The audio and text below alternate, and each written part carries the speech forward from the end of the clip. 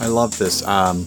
This is Steve Gretsch, sorry, with a different drummer, and I don't know what's so funny, but I love this next promise here. It's called "We Will Stand Before the King." Um, in Jude 1:24 through 25, it says, "To him who is able to keep you from stumbling and to present you before his glorious presence without fault and with great joy, to the only God our Savior be glory, majesty, power, and authority through Jesus Christ our Lord, before all ages, now and forevermore. Amen." That's quite a list. Will be kept from stumbling, kind of a subtitle there, and more. I like to point out that God is able to do all this. It's Him that's doing this. He is able. He's able to keep us from stumbling. He's able to present us. He's able to present us without fault. He's able to present us with great joy. We will be in the presence. I looked up the word presence, and it says before the face of. Wow, we will see Him. God is able, and so in Job, I got a whole list of things here. And I can't wait to get to them. Job 42, 1 through 4. It says, "Then Job replied to the Lord, I know that you can do all things. No purpose of yours can be thwarted. You asked, who is this that obscures my plans without knowledge? Surely I spoke of things that I did not understand, things too wonderful for me to know. You said, listen now, and I will speak. I will question you, and you shall answer me." God knows all things. His plans cannot be thwarted. And I think that we need to submit.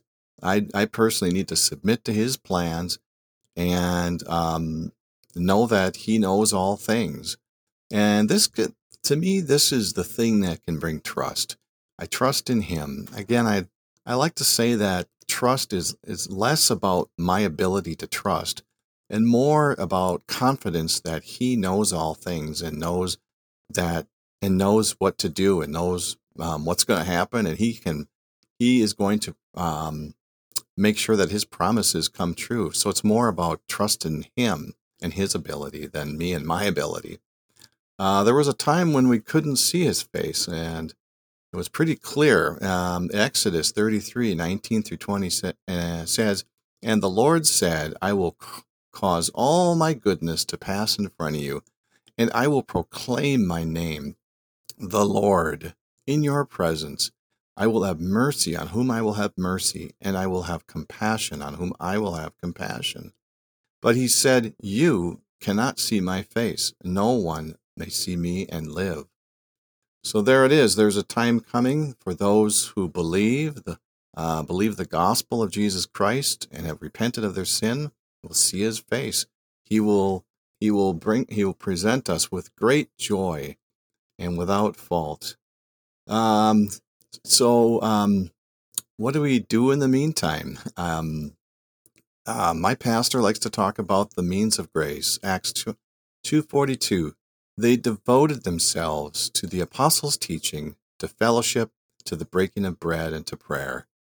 So that's the means of grace. It's God enables us to believe. He enables us.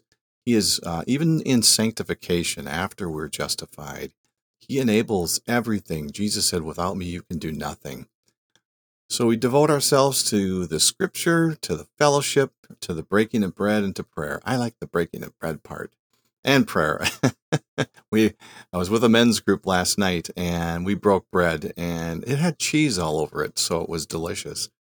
It was just a wonderful time of the means of grace, and we shared testimonies and we shared Scripture, and so that's a good thing to do. So, and the other thing is, I've always liked 2 Peter 1, 5 through 10, to add to your faith. Again, this is what God enables us to do. For this very reason, make every effort to add to your faith goodness, and to goodness knowledge, and to knowledge self-control, and to self-control perseverance, and to perseverance godliness, and to godliness mutual affection, and to mutual affection love.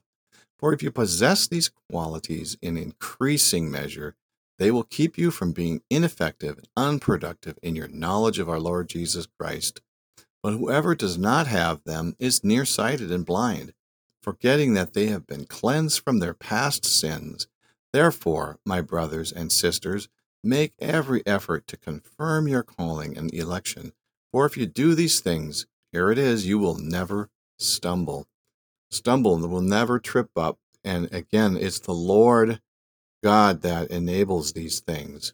We go through this life. It's a life shared, and I love this verse. It's meant so much to me. In 1 Thessalonians 2:8, it says, "So we cared for you because we loved you so much. We were delighted to share with you not only the gospel of God, but our lives as well." And so there's Paul. He shared the gospel. He shared life with the church. It's the Acts 2:42. He shared the scriptures.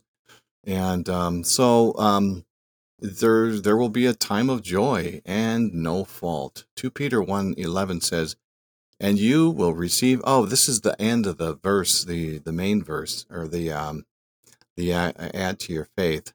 It says, and you, 2 Peter 1:11 says, "And you will receive a rich welcome into the eternal kingdom of our Lord and Savior, Jesus Christ, who will stand before him without fault and with great joy." This will be an abundant welcome.